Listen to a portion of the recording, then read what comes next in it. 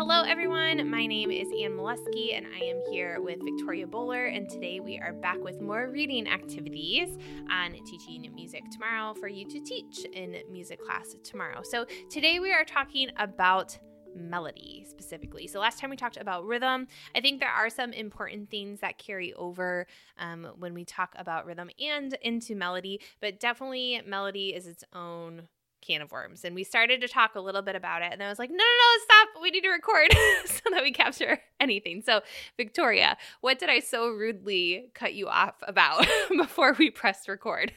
Okay, so we are talking about something that I kind of thought we might get into when we talked about rhythm, but we didn't go there.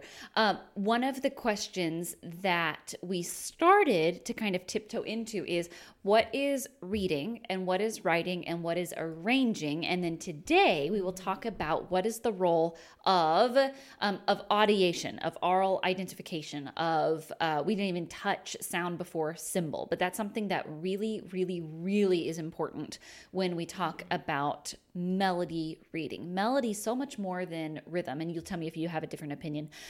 The oral context makes such a difference with melodic reading. If you don't have the tonality and the scalar grid in your head before you start, you are going to tank, right? It has to be a collection of pitch relationships that you really have in your ear before you can execute it with your voice. And there's another pathway that I'm going to stop before I get into of vocal versus instrumental reading. So I'm going to stop rambling there. What are your thoughts? Yeah, so this is something that's really important to think about because you're talking about context, right? So if we were just to sing, think about comparative solfa, right? Like Sure. the patterns of intervals and whatnot can exist differently depending on what your tonal center is, what your home note might be.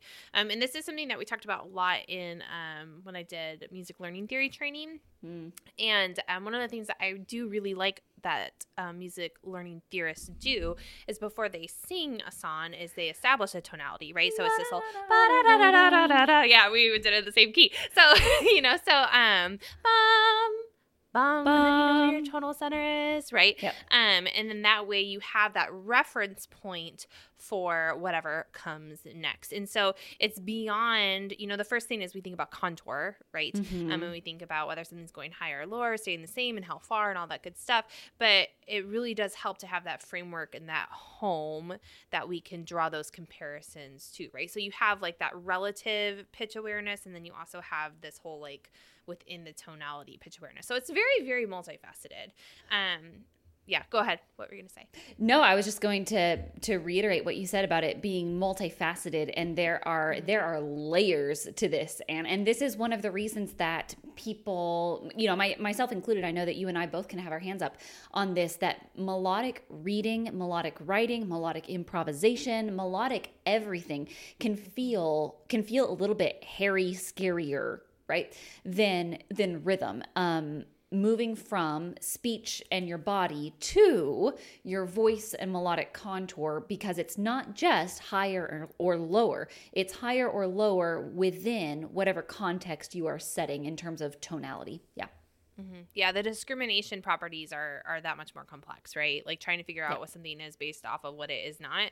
Like if you're just dealing with rhythms, often you can kind of decipher those sounds quickly. And I think this is like not backed up by anything that I can cite right now, but I think just like speech is so inherently rhythmic, right? Yep. And so like beat and rhythm just comes very naturally to all of us. It's where we all feel the most comfortable. And I think singing is, like we've been saying, it's just so much more multifaceted.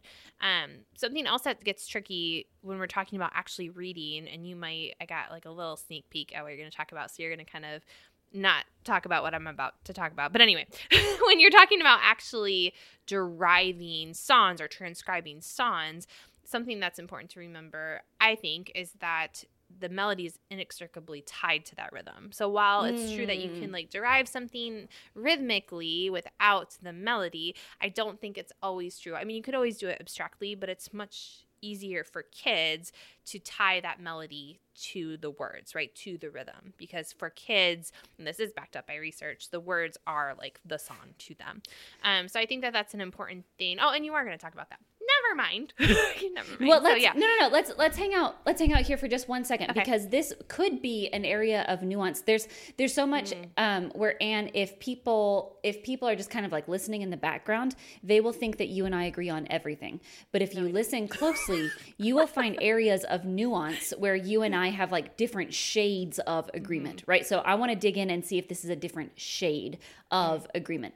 So talking about, we are deriving a melody from the rhythm and I don't need the melody. I don't need the melodic stuff to be consciously known in order for me to pull the rhythmic durations from the text.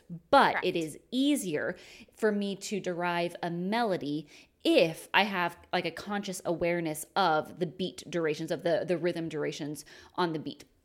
But you also made the statement that the rhythm is tied to the text, which is absolutely true. That's how we teach pulling out standardized Western notation, is how does the text fall on the beat?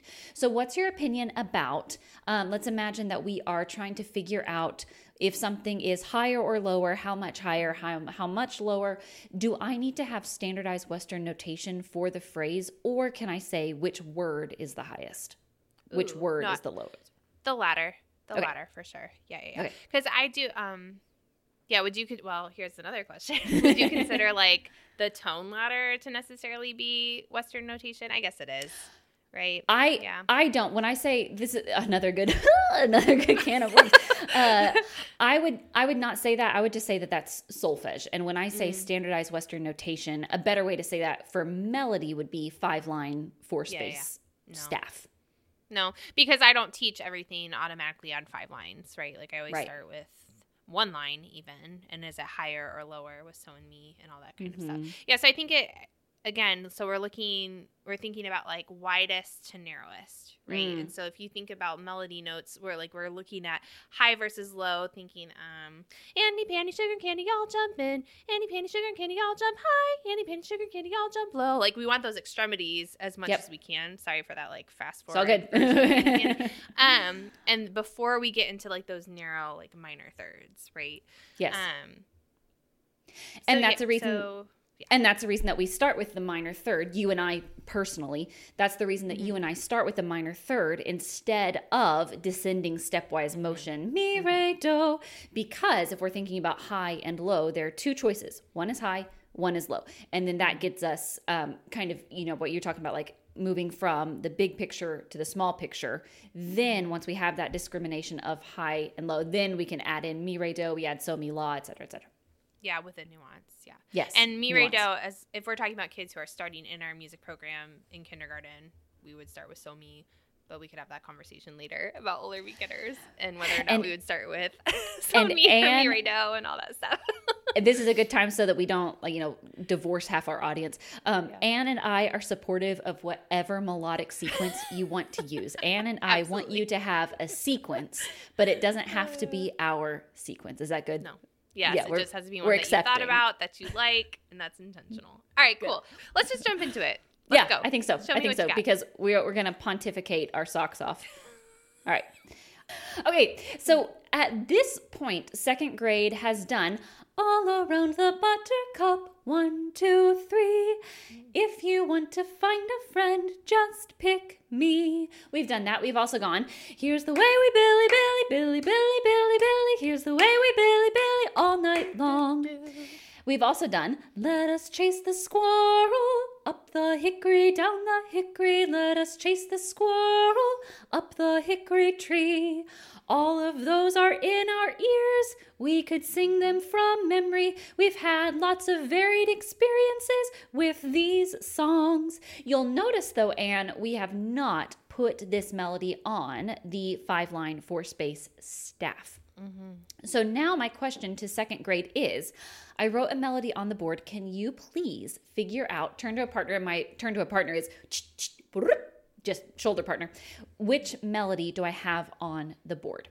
So for this, students, if they have not done this before, then they will need a little bit of coaching. And this is not, the first time you do it, it is not the time to turn to a partner and just ask students to do it on their own. The first time we do it, we will walk them through. But by second grade, depending on how you've been teaching, students will be very familiar with this type of activity. So I have all around the buttercup. Could you take your paintbrush and will you paint this melody in the air while we sing just that first part, all around the buttercup? Here we go. All around the buttercup. Good. Now let's check.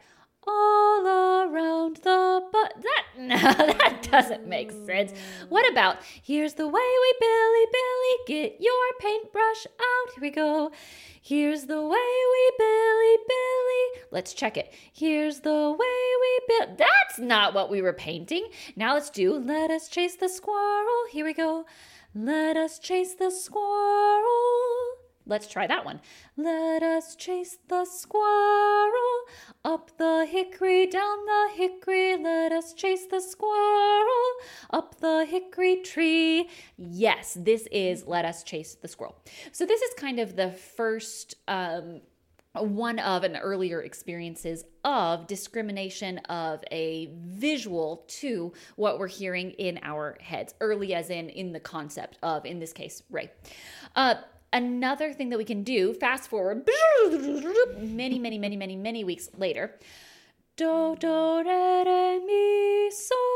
Do, do, re, re, mi, re, do, do, re, mi, so. Mrs. Victoria didn't write it. So let's choose this one. So, mi, do. Then we'll go through, we read the same thing again, and we will read this second ending. Then we go through, we read the same thing again, and we read this third ending. And then I say, choose your favorite ending, and students can pick which one they want. So the difference here is all of this is already in our ears. We already have this locked in, ready to go, where we can sing the song kind of at the drop of a hat. This is sight reading unknown material, changing the ending, and you'll notice that now we're on the 5 lines, 4 spaces. So very early experience with visual notation, zooming through later experiences with visual notation. Yes, love that. So, would you have had students write with just like the dots, like what we read with paintbrushes, on their own before being asked to read it back? Or does that always happen in the same order? Does it depend? Or how does that work for you? Because it's kind of an abstract representation, right? Yeah. With this, I want them to see the melodic contour of that. So for me, the writing is the paintbrush. The paintbrush is the writing. But then you're like, is that physical prep? Is that visual prep? It's like, yes, it's all of it, because they're all combined all at the same time, right? I don't mind having students create their own visual representation, with like physically drawing on a sheet of paper. For me, this is like a transition activity from like one thing to the next thing. So I would not, so like when I say a transition activity, what I mean is we've just done one of these songs and now I'm moving into Let Us Chase the Squirrel. Gotcha. So that kind of thing. But it just depends on how you're using it. For me, it's a time thing. But you tell me your opinion on that. I have no opinion. I think that same thing. So like if I'm prepping do, do, re, mi, what do you use? It's a Ray song, right? Yeah. So I would probably do lots of before we actually derive the formal notation, have them help me kind of derive. Like I said, show me with your fingers. Are we ascending? Are we descending? Are we staying? Are we coasting? Like what is it? Yes. Get out our little airplanes kind of thing to kind of do some of that like visual prep before it's on the staff. So same idea, right? I don't think, and the reason I asked is because I don't think you always have to make sure that there's that same order all the time, because there's so many of those skills happening simultaneously, right? Like we can get really bogged down in making sure we always do things in this. I mean, trust me, I'm all about the sequence, like always doing it in the same order, but there's so much gray area and overlap between all of these different skills, right?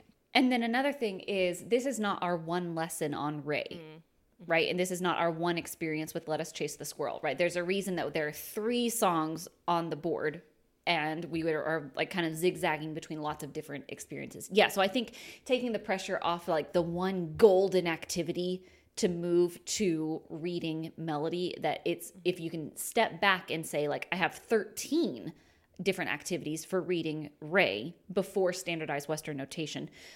But they're all happening like with different songs at different times and different modalities and everything like that.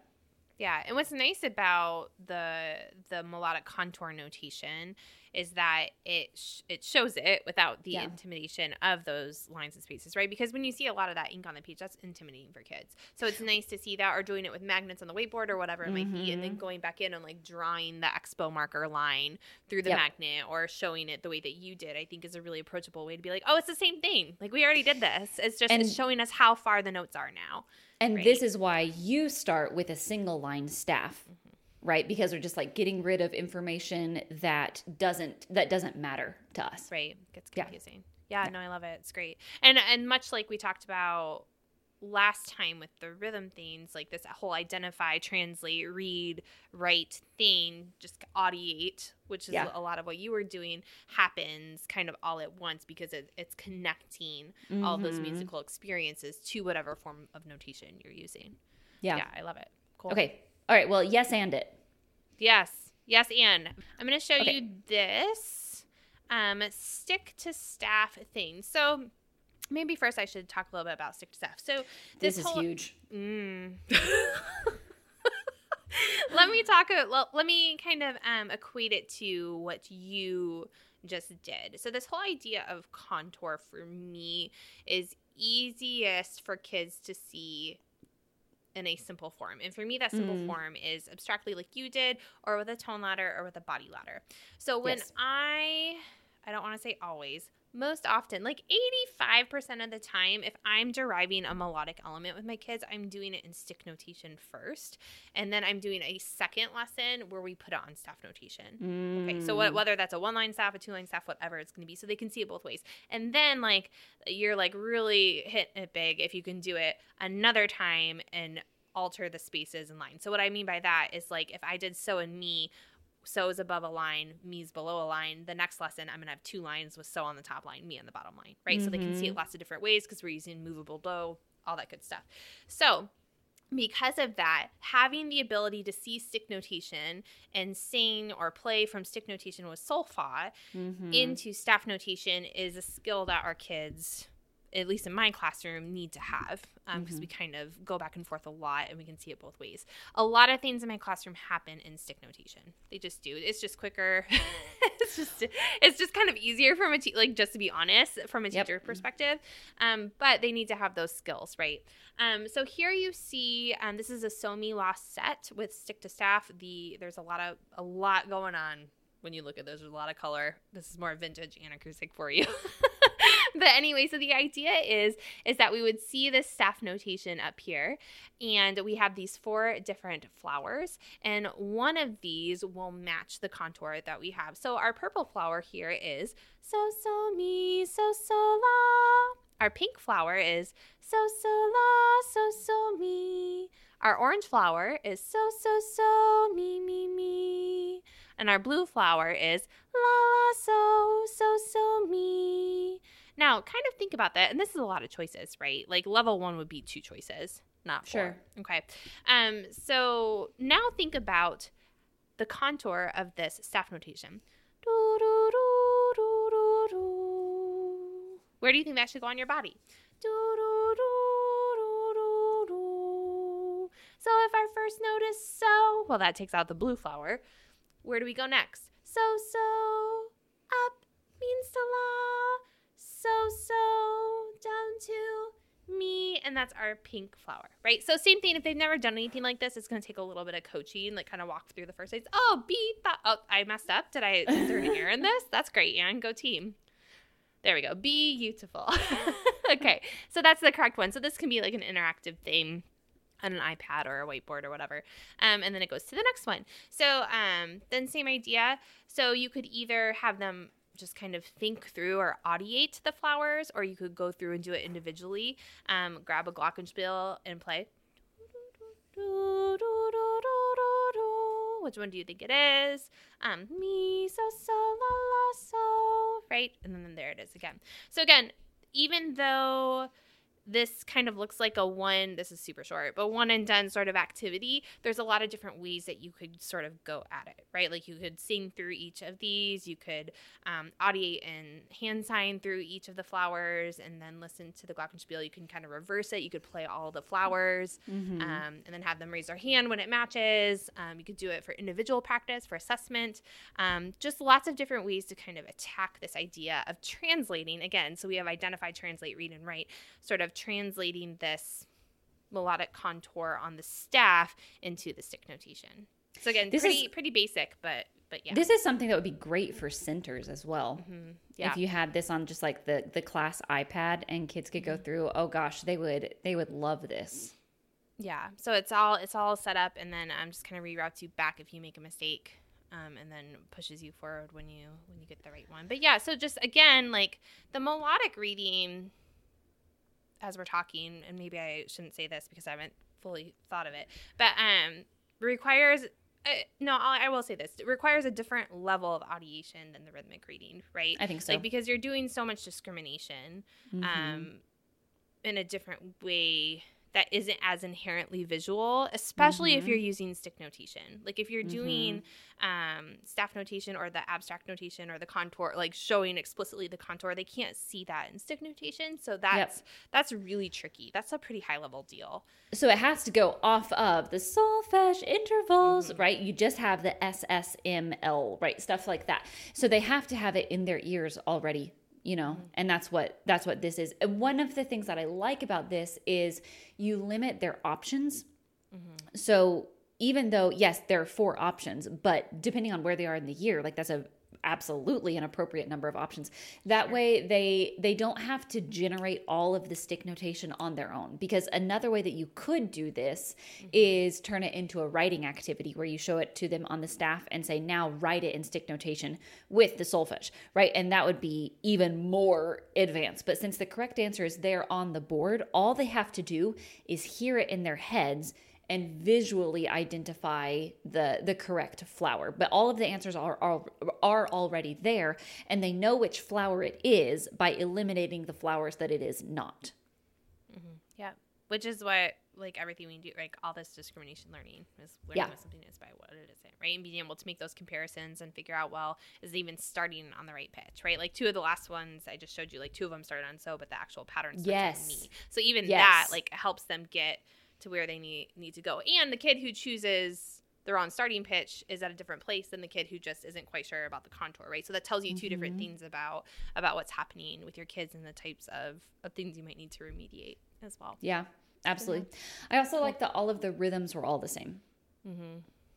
Because that eliminates, you could change the rhythms, and that would be like another layer for them to look at. But keeping it all the same, it really focuses their attention. Do you start very quickly? Because this is kind of neither here nor there, but it looks like you start with the Kerwin hand signs in with your littles, and then what you call like the body ladder is its own thing. No, so the body ladder, ladder is a prep. So I mean, they learn like high versus low like in kindergarten. And your so is here?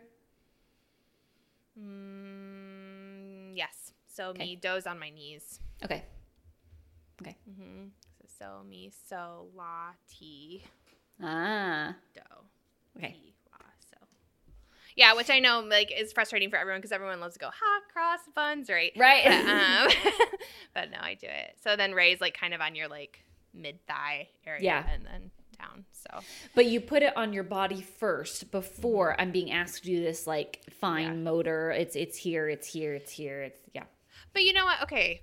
No, I don't want to, like, again, we could go down so many rabbit holes. Like, what is the point of the body ladder? Do I really care where they put Ray? Do I really care? Like, or are they just showing the contour with, like, a pretty decent spatial awareness, right? Because if I'm singing, like, Rocky Mountain, Rocky Mountain, Rocky Mountain High, do I really care if they're putting, like, the exact rhythm and the exact right spacing on their bodies, or even with hand signs, do, do, do, mi, do, do, right, as they're going through? No, it's a tool. It's not something that, like, that's not where I need the finesse to come in.